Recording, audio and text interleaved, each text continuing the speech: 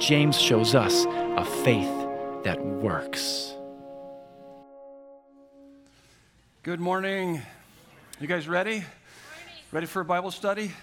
If you have your Bibles, turn to James chapter 1, faith that works. We're talking about temptations this weekend. Also grab your sermon notes out. Let me begin with a story. This is the Aaron Lee Ralston story. Maybe you're familiar with it.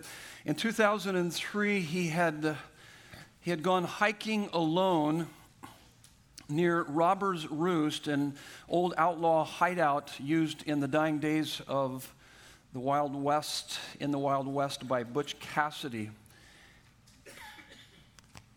But while Ralston was climbing down a narrow slot in Blue John Canyon, a boulder became dislodged, crushing Ralston's right forearm and pinning it against the wall.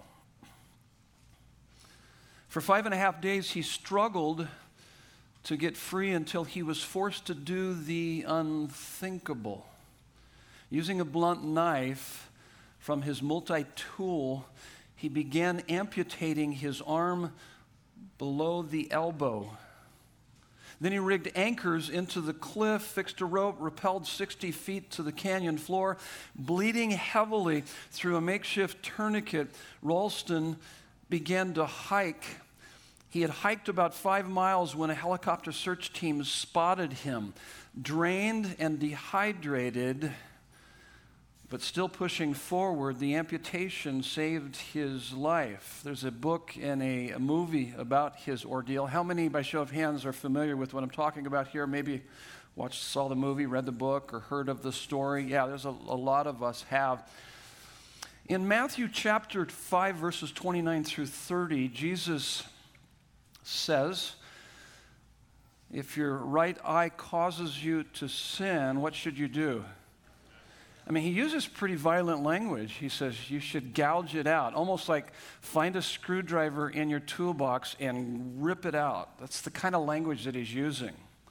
And then he says, if your right hand is causing you to sin, what are you supposed to do with it? Cut it off. Some of you are kind of hesitant about even saying that. It's like, ay, ay, ay.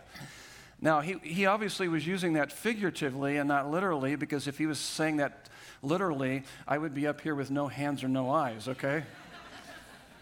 Anybody relate to that? Okay. Yeah, this would be one messed up place, wouldn't it? Come to our church. They have no hands or eyes. So he's not talking about that. He's not talking about that. In fact, he said it would be better for you to lose one of your members than for your whole body to be thrown into hell. Heaven and hell, this is what I believe he's trying to get across. Heaven and hell are at stake in what you do in dealing with temptation and sin. I mean, it's pretty serious. This is a pretty serious topic. In fact, this is what I've learned in my own life, that the more you experience the life-giving joy of knowing Christ Jesus, the more you will take drastic measures in dealing with any temptation and sin that is keeping you from Him. You're going to take drastic measures. That's the point. Now, James will teach us how to deal with temptation and sin in our personal lives, but I also believe that he's helping us to deal with a bigger understanding of temptation and sin. All you must do is watch the nightly news, and you will be confronted repeatedly with the question,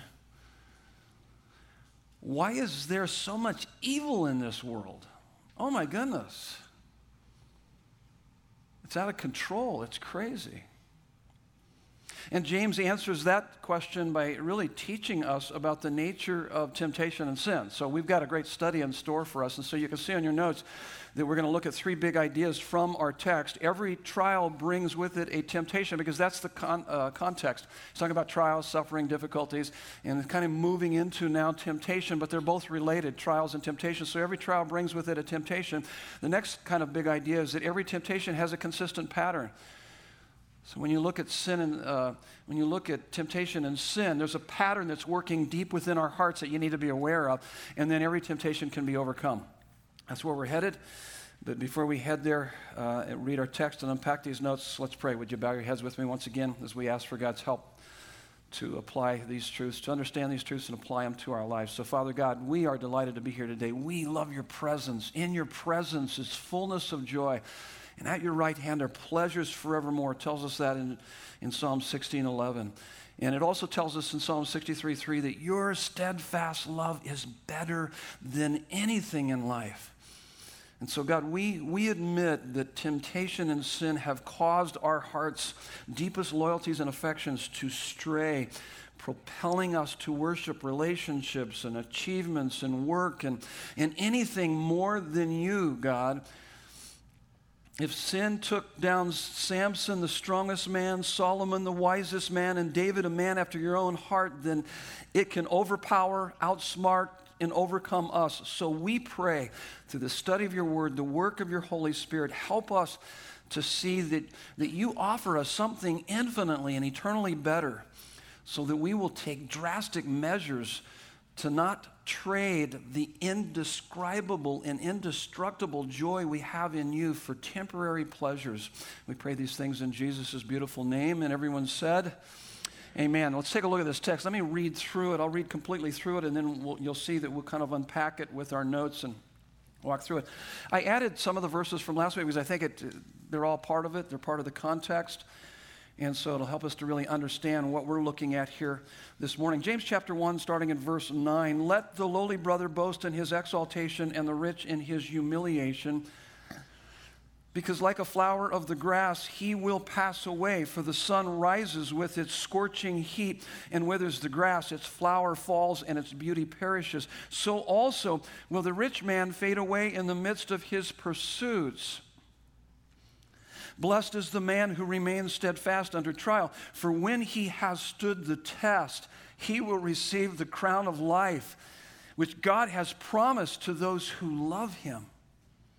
Let no one say when he is tempted, I am being tempted by God, for God cannot be tempted with evil, and he himself tempts no one. But each person is tempted when he is lured and enticed by his own desire. Then desire, when it has conceived, gives birth to sin, and sin, when it is fully grown, brings forth death. Do not be deceived, my beloved brothers. Every good and every perfect gift is from above, coming down from the Father of lights, with whom there is no variation or shadow due to change. Of his own will he brought us forth by the word of truth, that we should be a kind of first fruits of his creatures. This is the word of the Lord to us this morning, this weekend. And so let's take a look at our notes. Here's the first big idea. Every trial brings with it a temptation. Take a look at your notes there. Every trial brings with it a temptation. And this is what I found fascinating as I was reading through this, is that the same word for trial in verses 2 and 12, so we're talking trial in those two, it actually uses that in the English language, trial, and then all of a sudden it moves in verse 13 to temptation. That's the same Greek word, parosmos. So the same word for trial, consider it pure joy, my brothers, when you face trials of many kinds, and then if we persevere in trial, we will receive the crown of life. That's verse 12, so verse 2, verse 12. And it's the same word for temptation that they're using there for temptation in verse 13. So this is what it's telling us, really, the same word the same word can have different applications based on its context. And so what we could say here is that trials are external pressures and temptations are internal pressures. But he's using the same word for both. And in using the same word for both, I think this is why he has to make this clarification in verses 13 through 14. Let no one say that when he is tempted, that I am being tempted by God, for God cannot be tempted with evil, and he himself tempts no one, but each person is tempted when he is lured and enticed by his own desire. So here's your first fill in the blank. God tests us, but he never tempts us. Temptation comes from the inside of us. That's really an important clarification and understanding. So what he's saying here is don't confuse the occasion with the cause. And we live in a world where we do a lot of blame shifting. And so he's really wanting to cut to the chase and say, hey, don't blame the occasion with the cause. The occasion are your circumstances or the trial with the cause. The cause is your character, your own desire. Remember what we talked about the last couple of weeks? It's not what happens to you, but what happens in you that makes you or breaks you in life. It's not what happens to you. It's not your circumstances. That would be the occasion, but it's what happens in you. That's the cause. It's your character. It's your character. And that's what he's saying. That's what he wants us to understand. Let me give you a quick illustration here.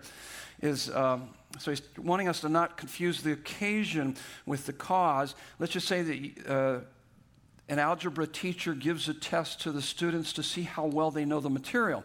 If a student fails the test, it's not the teacher's fault, but the lack of discipline in the student.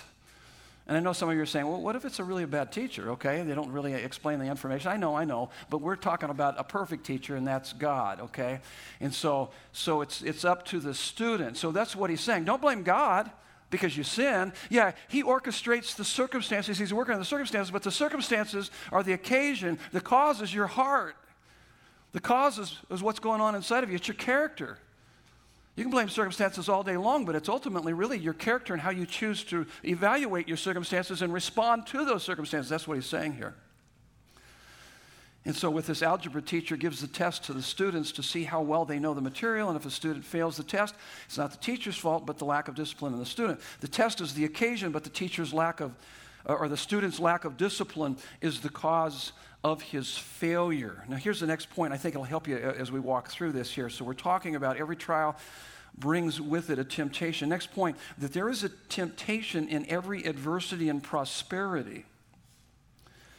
There's a temptation in every adversity and prosperity. In verses 9 and 11, he says, let the lowly brother boast in his exaltation and the rich in his humiliation. He's just saying that trials have a way of leveling the playing field, and we also know that the gospel has a way of doing that also. We talked about that last week.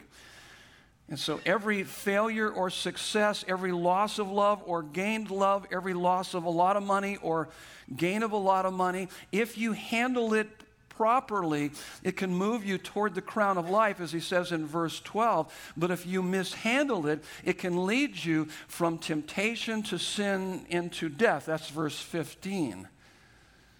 So in every temptation, there is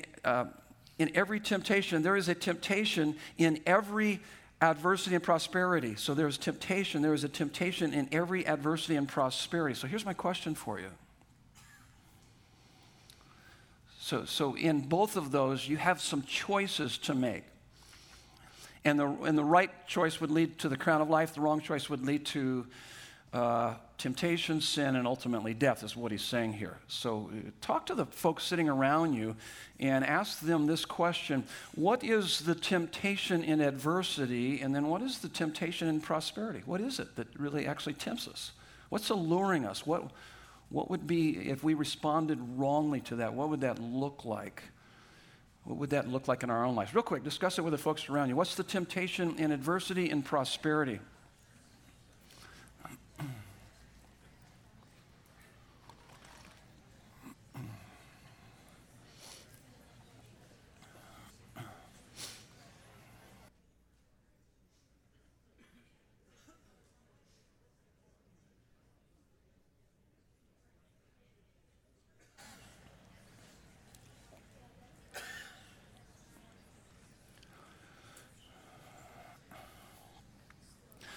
Okay, let me start right over here with this group, this side. Guys, okay, so you can yell it out to me. What's the temptation in adversity? What would be the temptation in adversity? To do what? To fear? To blame God? That's good. Okay, that's good. Okay, anything else? What was that? Anger, bitterness. Were you? Coward?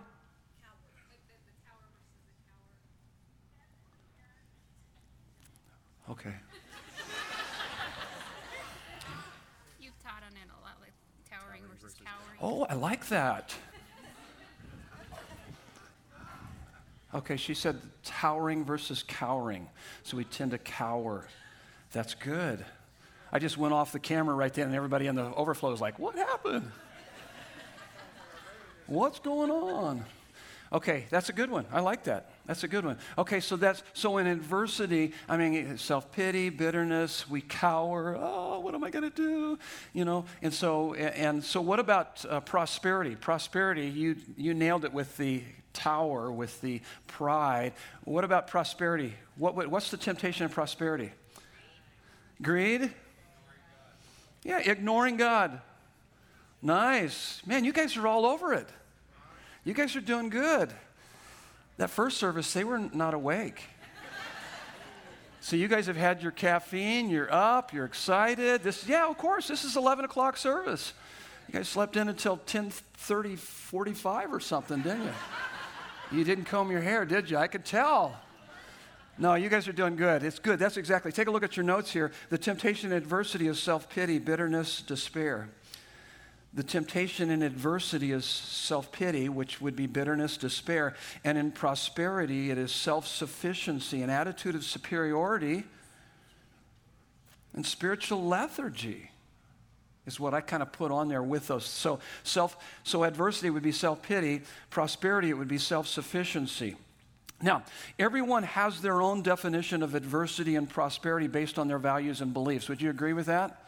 So for let's just say that one person defines landing that perfect job, that's prosperity, woo, and then adversity would be to lose that job. Oh, I'm overwhelmed.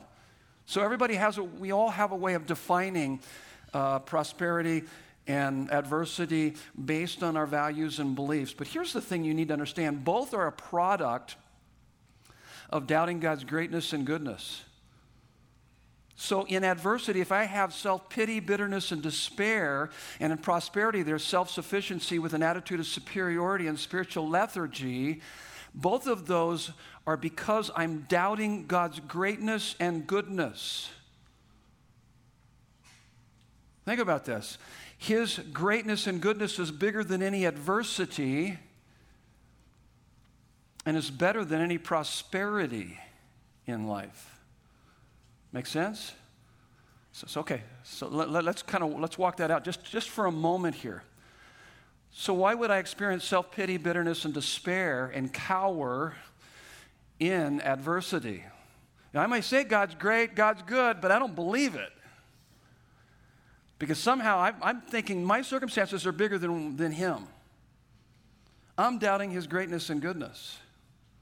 That's the temptation. Temptation and prosperity, of course, would be self-reliance. It's just like, hey, of course I'm successful.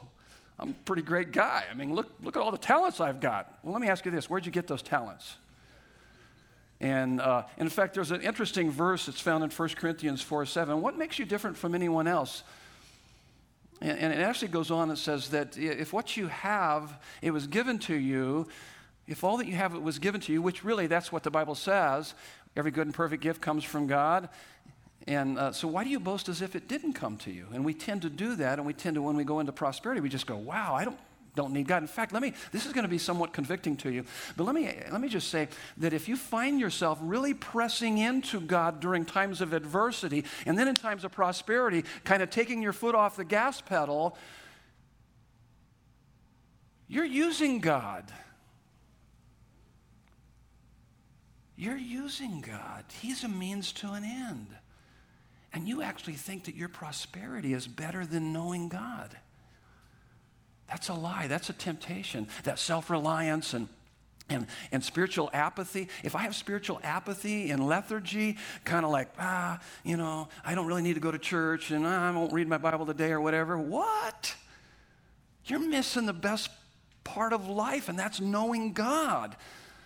And knowing Him is better than any prosperity you'll ever experience. So the temptation is self-reliance, self-sufficiency in prosperity, and which is an attitude of superiority, spiritual lethargy, and then in adversity, it's self-pity, bitterness, and despair. His greatness and goodness is better than any adversity and is bigger than any prosperity in life. We get overwhelmed by trials and overtaken by temptations when we fail to put our biblical understanding of God's greatness and goodness alongside of our situations so that it can give us a correct proportion of things. That's all we do week in and week out here. I'm helping you to get a correct proportion of things. And I'm telling you, He's bigger and He's better than any problems or any prosperity that you'll ever face in life. Don't be taken out by either one of those. And oftentimes you can say it and believe it in your head, but what you need is for the Holy Spirit to make it alive in your heart. Here's the next thought. So every temptation has a consistent pattern. So we need to go down deep into our heart.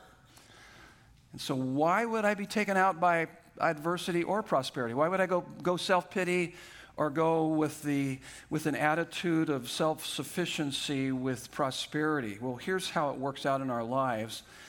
And we've got, here's another good question for you. You should know this one, but if you don't, I'll tell you. I'll tell you right now, okay? But what are our three enemies? As believers in Christ Jesus, we have three enemies that are gunning for us. We've got three, and you need to be aware of all three of these. The Bible makes it very clear. In fact, Ephesians chapter 2, verses 1 through 3 tells us these three enemies. Ask the person next to you if they happen to know what our three enemies are, real quick.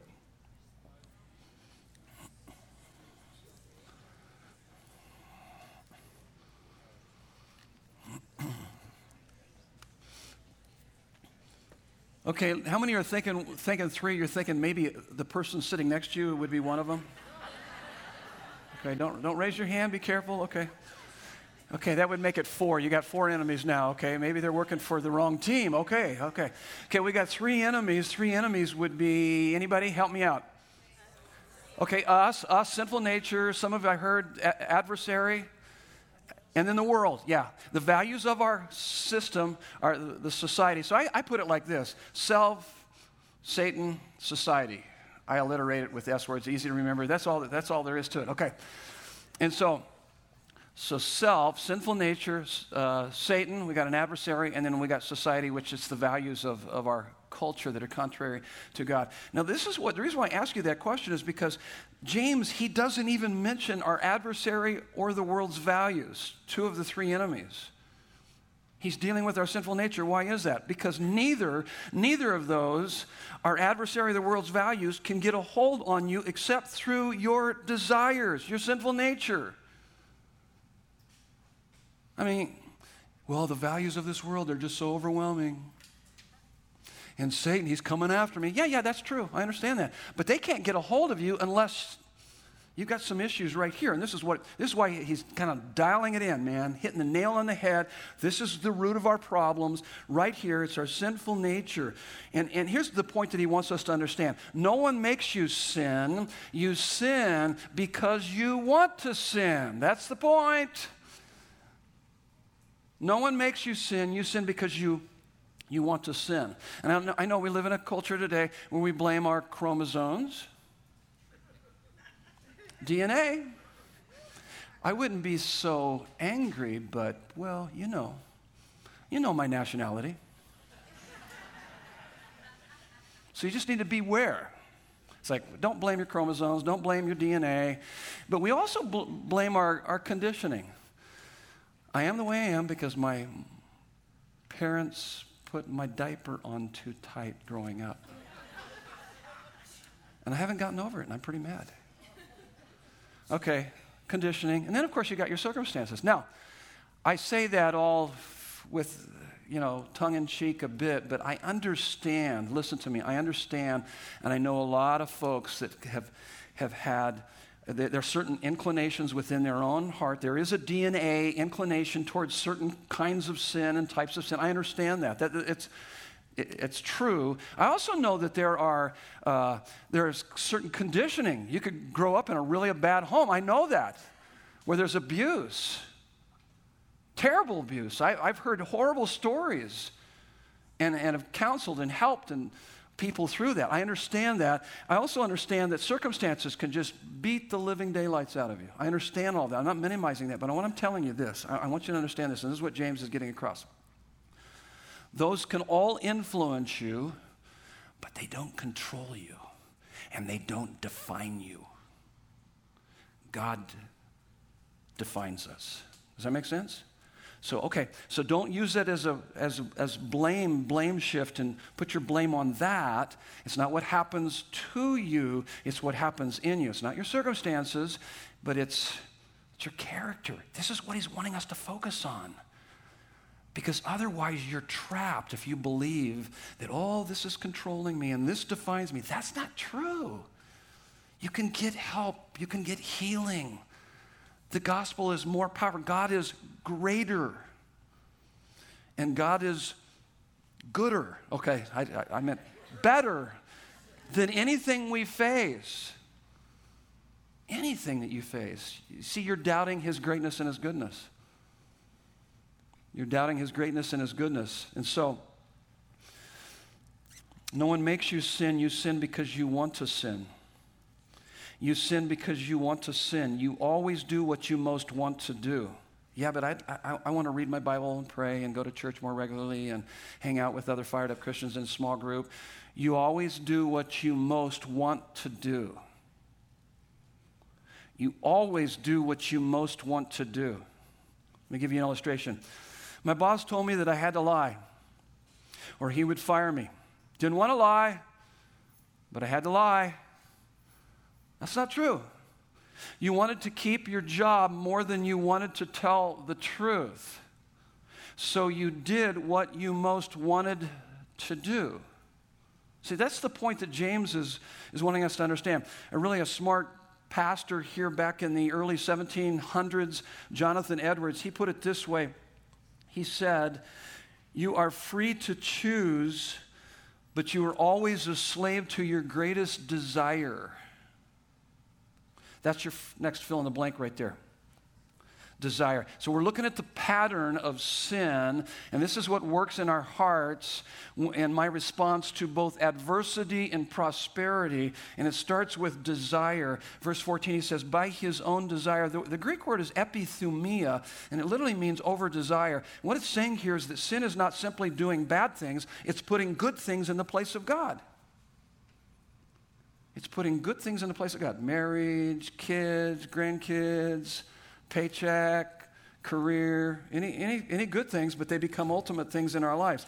Anything you look to for a sense of worth and self-esteem more than God is an over-desire. In fact, it's more than an over-desire. It's a fatal attraction. Because I have to have that. That's what I'm living for. In fact, when you understand the context here, it's actually spiritual adultery. Because he's using language here that he talks about when sin is conceived, it gives birth to sin, and then when sin is, is fully grown, brings forth death. So he's got this interesting language that he's using. It's spiritual adultery language.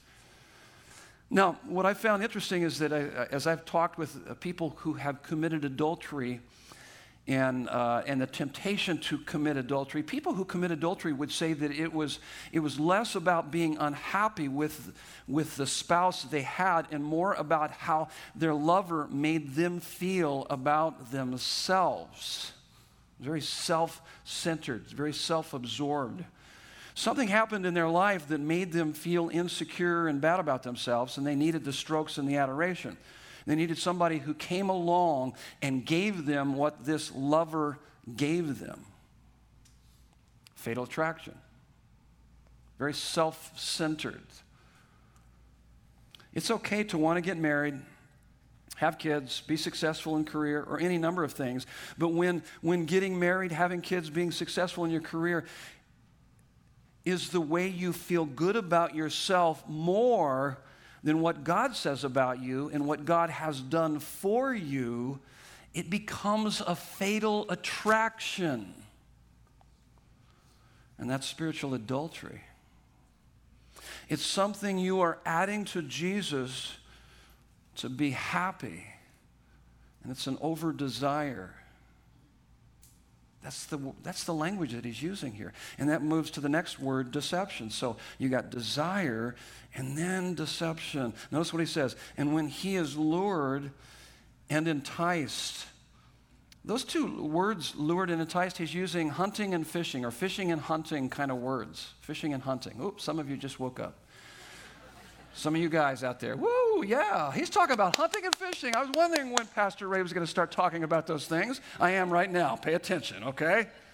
Here we go. So this is what he's saying here. So when he is lured, so that's like fishing. You put the lure out there and you hide the hook with the big worm, and then this idea of enticed, kind of setting a trap. And so these words do not suggest brutality or force, but persuasion and attraction. The bait not only attracts us, but it also hides the consequences of sin. It's the same lie told in the garden. Think about this all the way back to Genesis 3. Same lie told in the garden. You can't trust God's greatness and goodness. You can't trust the greatness and goodness of God's character and commandments. He doesn't have your best interest at heart. That's what the enemy was whispering in the ears of Adam and Eve. You can't trust God. You're not going to be happy obeying him. Come on. You can do better than this. I mean, that's the lie. God doesn't have your best interest at heart. Well, think about that when it comes to adversity and prosperity. What causes us to go into self-pity and despair and bitterness in adversity is that we doubt his goodness. We've got something going on inside of us that's like, he doesn't have my best interest at heart. Look how messed up my life is. That's wrong. That's a lie. And then when it comes to prosperity, we go into this attitude of self-reliance and pride and lethargy, because I actually think that what I'm pursuing and what I've acquired or achieved is going to satisfy me more than God. That's a lie. He does have your best interest at heart. He does love you. He sent his son to rescue you. I mean, it's absolutely amazing when you understand the implications of the gospel. You won't be happy if you obey, serve, trust, and love God. That's the idea. This is our culture, by the way. This is what we're bombarded with. Follow your heart, be true to yourself, create your own road. That's suicide. That's the suicidal exchange of the fountain of living water, Christ, for broken cisterns. 2:13 of Jeremiah. That's insane, but that's the deception. I see people all the time chasing that. And it just breaks my heart. I was like, you got to be kidding me. What are you thinking? Well, they're not. They're deceived. And so that leads to this next thing, daydream. I put daydream in there because I think it's conceived. So then desire when it has conceived. So you got desire, you're deceived. So this is the pattern of temptation and sin working out in our life. So desire, deceived. So desire for a good thing, but it becomes an ultimate thing, and we're deceived into thinking that this is going to make me happy. And then before long, it captures my heart.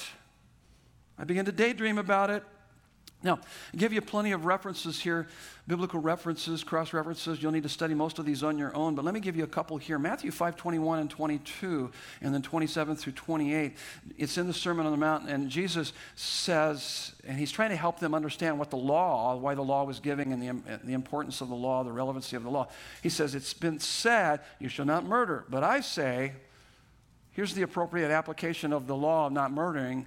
He says, but I say, if you have animosity in your heart towards your brother, you've murdered him in your heart. That's where murder begins. It begins in the heart. That's what he said.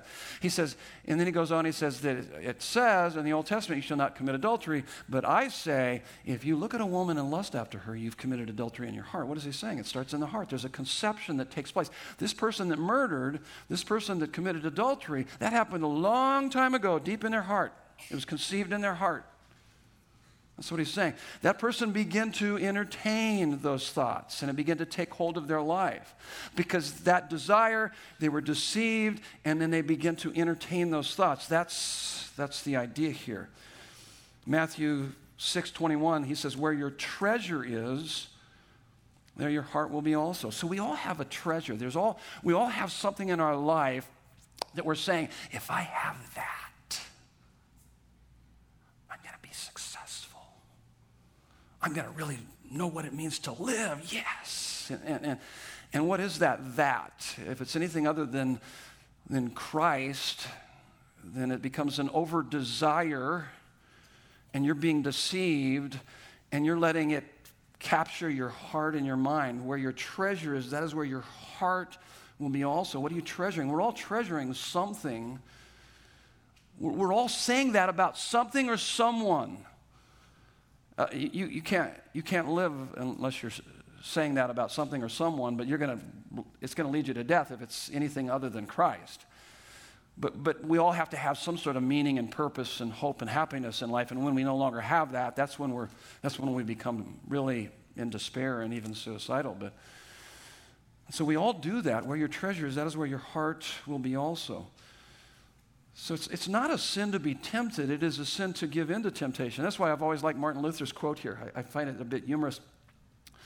I like it. He says, you can't keep the birds from flying over your head, but you can keep them from building a nest in your hair. I like that. Don't look at me like that. That's really rude of you to even entertain the thought that no bird can nest in that guy's hair because he don't have none. Some of you don't get rid of that right now. Don't entertain those thoughts. Okay, I'm just joking with you, obviously. But I like that. I like that quote because he's saying, and by the way, have you thought about your thoughts lately? Ooh, that's heavy. Thought about your thoughts? I mean, I get some really crazy thoughts. And some of you are looking at me like, I'll bet you do. And you do too. You just don't want to admit it. But I don't entertain those crazy thoughts. I mean, some of you have gotten really good about not entertaining. It's like, oh my goodness, where did that come from? It's like, that's horrible. And that's what he's talking about here. It's not a sin that thought came into your mind. It's what you do with that. Does that make sense? So it's whether or not you begin to entertain it. And that's what he's saying. So you begin to daydream, then desire when it has conceived. So the things you daydream about in your spare time are ultimately the things that you're living for. So what dominates your solitude?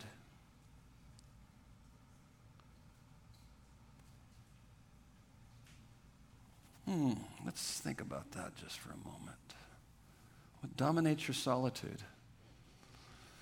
I'll tell you what, when I began to think about what I was thinking and what began to dominate my solitude, when my mind was free to go to whatever my mind could go to because nothing was demanding my immediate attention, I realized, oh my goodness, the over-desires that I have, it typically had to do with people-pleasing, brain debates over the things that people had said and how I responded, and I should have said this and that, and I went back and forth with that. And then it was on work. Man, it just dominated. I need to get more done. I need to do more. I need to do this. Going through my list. And I realized, wait a minute, I'm a workaholic. I'm a perfectionist. Oh, I could have done a better job with that. And that was dominating because I've told myself I've got to perform at a certain level for me to feel good about myself. I begin to look at my daydreams, those things where my mind goes. Here's another way of looking at it. So what dominates your solitude? What about what's your worst nightmare? What would be your absolute worst nightmare? It would be horrible to even think about, but it would just wreck you. What about this? What unanswered prayers would cause you to defect from the faith? That if certain things don't happen in your life, then I'm throwing the towel in. Not following Jesus anymore. Well, you're not actually following Jesus. You're following the fact that you want that more than you want him, and you've kind of missed the whole idea, the whole point of that. What about this? What are your inconsolable emotions connected to? So just think about your inconsolable. What are those things, those emotions, those inordinate anxiety and maybe anger and despair, and you can't quite get over that, well, follow it back to what is it connected to? I'll guarantee you it's connected to a pseudo-savior or counterfeit God that's letting you down. That's why you have the despair. That's why you have the anxiety. It's a collapsing counterfeit God. And so you begin to look at those things and you go, wait a minute. I've told myself I believe a lot of lies. Anything that is more beautiful to your imagination and more satisfying to your heart than Christ is an over-desire. So if you're a healthy believer in Jesus Christ, you should be regularly, if not daily, lost in love, wonder, and praise to Jesus and all that he is and all that he's done for you. More so than anything else. What you should be daydreaming about, by the way, it's not daydreaming, it's actually worship. We're all wired up to worship. And worship is ascribing ultimate worth and value to something or someone in such a way that it engages and energizes our whole being. And that's what you should be doing. If Jesus is everything the Bible says he is, oh my goodness. It is amazing that we have him in our lives and all that we have in him because of what Christ has done. I'm forgiven. I'm reconciled to the Father, relationship with the God of the galaxies. I'm adopted into his family. I'm lavished with his love. I'm empowered by his Holy Spirit. I'm guaranteed heaven. That's amazing. You should be lost in that daily. And I'm getting ahead of myself here. Here's the next word, disobedience. So you got desire, deception, daydream, and then it's disobedience. Disobedience, look at verse 15, gives birth to sin, So the disobedience I'm talking about here is more behavioral. And I think the disobedience actually starts back with the desire and the deception and the daydreaming. That's where the disobedience actually begins. But then you begin to see it acted out in our lives. J.C. Ryle, I also heard another theologian, R.C. Sproul, say this too. He says, people fall in private long before they fall in public. So your behavior is the product of your beliefs. So it's the product of your desires, deception, daydreams. So where should you work on temptation and sin? Where do you begin to see the change? And I wish I would have known this, 2-3 decades ago. I didn't actually learn a lot of this until within the last decade, and it's brought revolutionary change to my heart. And because much of mine and much of the teaching I was listening to was more about behavioral modification. By the way, a lot of Christian books out there, a lot of churches, if you listen carefully, it's a behavioral modification. It's not heart transformation. The gospel is about heart transformation. And your behavior is the product of something much deeper. And so you got to deal with that. So where should you start your work on temptation and sin? With the desire and the deception. And what's captivated your mind and your heart? What do you daydream about? What dominates your solitude? What stirs your deepest emotions? What moves you to action? That's where you fight the war. You've got to fight it there. You might not like how you're acting out and you're living in a way that your behavior is not consistent with the scriptures, but it's not your behavior. That's symptomatic. You got to start doing some deep heart work. That's what he's doing here. This is what he's helping us with. If you want to change your behavior, you must change what you worship. It's a worship problem. Because you worshiped your way into sin, therefore you must worship your way out of sin. Because you were telling yourself, oh, if I have that, ooh, you're thinking about it. A cabin in the mountains, oh, wouldn't that be wonderful? Oh, look at these magazines. Yeah, oh, that's a form of worship. Now, there's a certain amount of that that's okay when we're doing it to the glory of God. You can do those things to the glory of God, but you can do it to the glory of yourself too. It becomes an over-desire in our lives that captivates us. It becomes more important than our relationship with God and any number of things. But we worship our way into sin, therefore we must worship our way out. That's why I like what Augustine said. The key to change is not the acts of the will, but the loves of the heart. We are what we love. We are what we worship. That's why worship is so critical. Now, this leads to death. This leads to death. Verse 15, and sin, when it is fully grown, brings forth death. So sin fascinates us. And then it eventually assassinates us. That's what James is saying here. And the consequences of sin aren't always immediate. In fact, sin can be very pleasurable for a season, but just because there are no lightning bolts or calamities, it doesn't mean there aren't consequences coming. Don't confuse God's patience with his permission. So let's talk about this. I mean, let's work through this. So what is this death? I was thinking of that story of Ralston, having to cut his arm off. He knew he was going to die. And I'm telling you, you're going to die. You will die if you don't understand this and begin to work out the implications of what James is saying. There's going to be some death that's going to come in your life. So what is the death?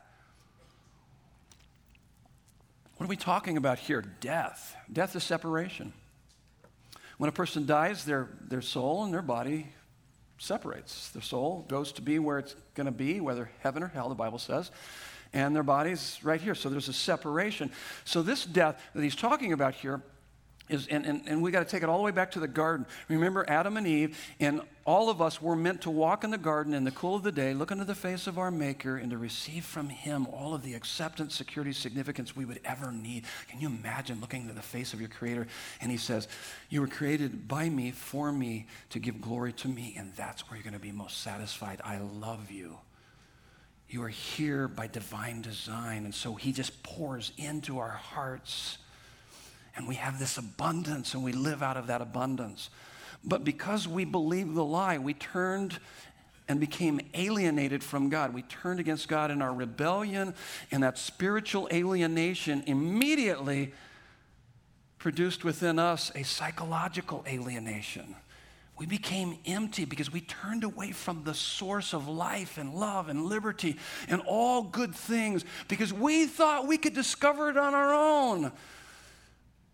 And it creates this psychological alienation, this emptiness, this inconsolable human longing. And so what do? It creates social alienation because we begin to, in our self-absorption and self-centeredness, which is really the essence of sin, when we've turned away from God and we become spiritually alienated and now we're psychological alienated, it creates social alienation because then everything in my life becomes a means to an end. My job, my family, my marriage, because I'm trying to fill up the void that's deep within my heart that God was meant to, that he was the one that was supposed to fill that void up. So you can see, so that emptiness, that inconsolable human longing, and I begin to pursue anything and everything in my life, it creates brokenness. Because I begin to put demands on my marriage and my kids and all of this that crushes them under the weight of my unrealistic expectations because I'm trying to get from them what I should be getting from God. Creates all sorts of crazy brokenness in my life. And so you've got death as spiritual alienation, psychological alienation, social alienation, ultimately eternal alienation, hell. Because when you take your last breath on earth, you're going to take your next breath either in heaven or hell. And hell is eternal separation from God. But that spiritual alienation, creating psychological alienation, creating a social alienation, I mean, we see it all around us. Broken lives, broken homes. Because what happens is that if we try to live our life kind of by our own set of rules and I can determine what's right and wrong for me, we're living outside of God's order and design, and that can't help but bring brokenness. You see, in his love and wisdom, he's saying, hey, this is how I want you to live. This is in your best interest. I love you. I want you to prosper in life. But when we turn away from that, obviously, we go against the grain. We go against the design that he has for us. It creates brokenness. All human problems are symptoms, and our alienation from God is the cause. Okay, so let's transition here. let's move into the next part here. So what's kind of the cure to all of this? But before I do that, let me just say this, that if you struggle with temptation and sin, if you're struggling with it, praise God. Okay? That might sound crazy, but my struggle with temptation and sin is a sign that I'm alive in Christ. Because if there's no struggle, you might not be alive in Christ, okay? If temptation and sin doesn't bother you, then there's a problem. But it should, and there should be a struggle. And there should be a battle going on. And so that's important to keep in mind. Romans 7 makes that clear. And there's a number of other verses too. But let me share with you a Charles Spurgeon quote. This is what he says. And this is why it's so critical that we deal with this. And of course, we're heading towards death. We could talk more about that whole idea of death. But Charles Spurgeon put it this way: sin hardens the heart. Every sin makes room for another sin. And it is always easier to sin again after you have sinned once. Practice doesn't make perfect, but it makes permanent. There are pathways in our brain developed over time. I learned this by a number of books that I read, but back when I went through paramedic training, I went through anatomy and physiology class, and the doctors came in there and they talked about what is known as the RAS, the reticular activating system. It's part of the brain, and it creates these pathways here. And so when I continue to sin, over time it becomes more and more comfortable, and it creates this almost like a second nature to us. It becomes like automatic pilot. How many remember back when you learned how to drive? How many can remember that? Some of you can't remember because it was a long time ago. And it was a long time ago for me, but I do remember. And my mom taught me how to drive, and it was in an old Ford truck with 3 on the tree. You guys know what a 3 on the tree is? And standard, 3 on the tree, heavy clutch. And so learning, and you pop that clutch. And my mom would just laugh the whole time. I'm running over people on the sidewalk, running people off the road. She's just laughing. Oh! She thought it was so funny. We both had whiplash after that, but other than that, everything was fine.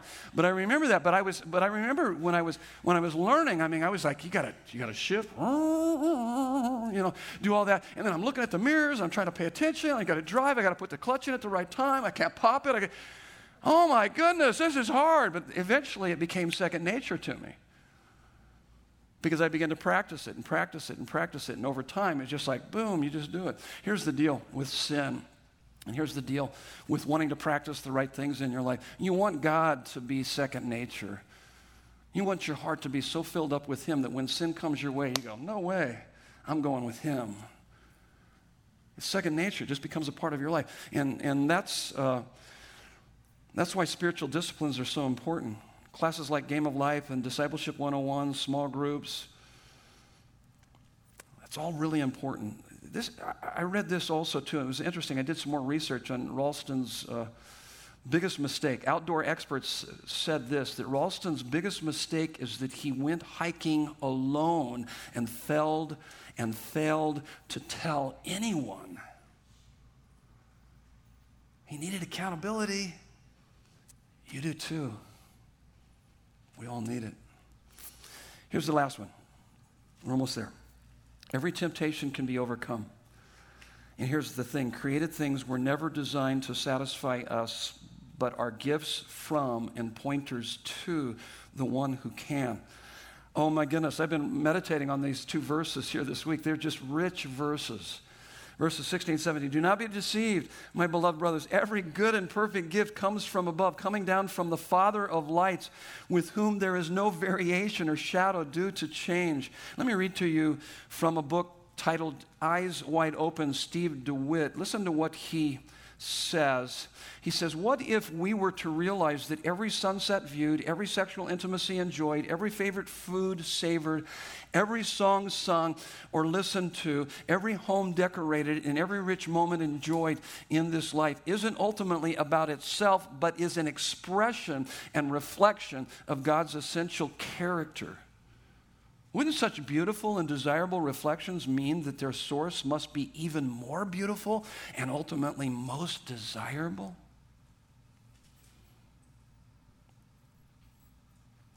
While we were on our sabbatical this summer, my wife made an apple pie, pumpkin pie, chocolate cream pie, coconut cream pie, all of which are pretty strong arguments for the existence of God.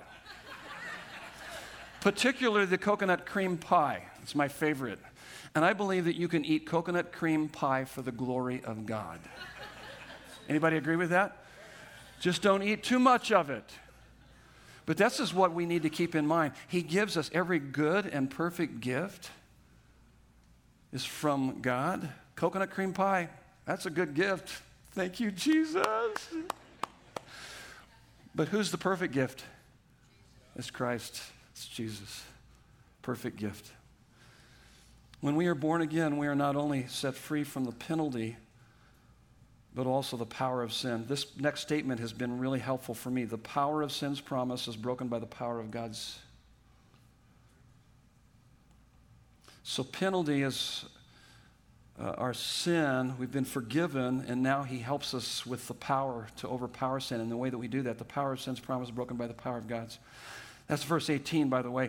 Of his own will, he brought us forth by his own word. Brought us forth literally in the Greek means we're born again, is what he means by that.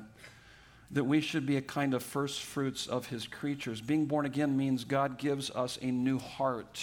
So we need a new heart. And no one sins because they have to, but because they want to. We sin because it offers a promise of happiness that enslaves us until we see that Christ is more desirable and satisfying than anything in life. And that happens when we are born again. This is how you know you're born again. You begin to realize that he's greater and he's better than all that life offers. And that even that sin or suffering and death could ever take away from us, that what you have in him is better by far, and you realize, oh my goodness, he becomes more desirable, more satisfying than anything else in life. We are saved by grace through faith in Christ. Faith in Christ is more than agreement with facts in the head. It's an appetite for God in the heart that exceeds all other appetites. So the Bible tells us that Jesus is a friend of sinners.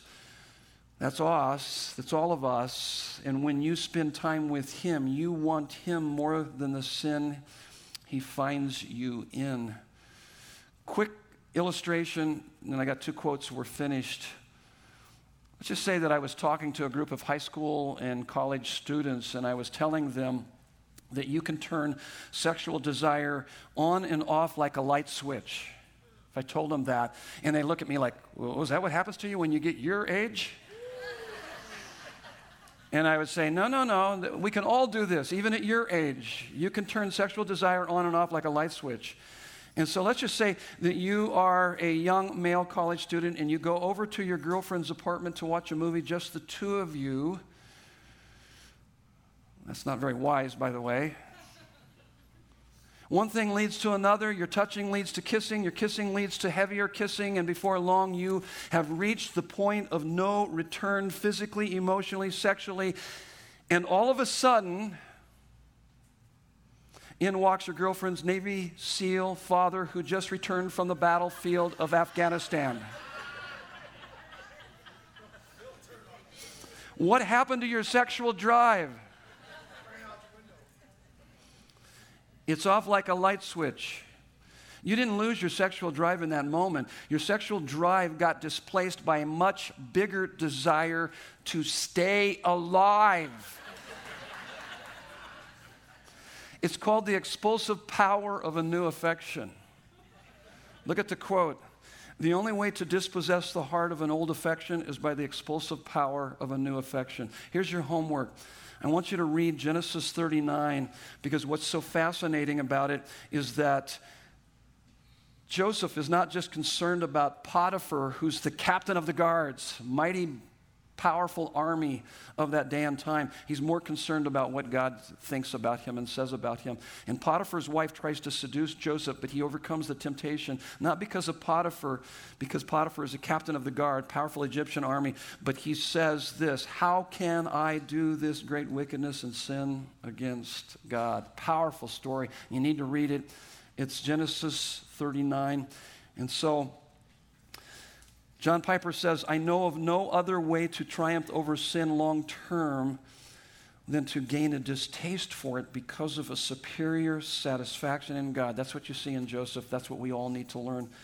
And so next weekend, we will look at how Scripture is the fuel for increasing our passion for Christ and finding satisfaction in Him. Let's pray. So God, thank you. Thank you that even while we were still sinners, you went to drastic measures to rescue and redeem and reconcile us back to yourself through the sacrificial love of your Son, our Savior, on the cross. So may we now respond to your love by us taking drastic measures to remove any temptation or sin in our lives that would keep us from experiencing and enjoying and serving and obeying and loving you more and more. Help us to apply these truths to our lives by the power of the Holy Spirit that lives within us for our joy and your glory. In Jesus' beautiful name. And everyone said, amen. Love you guys.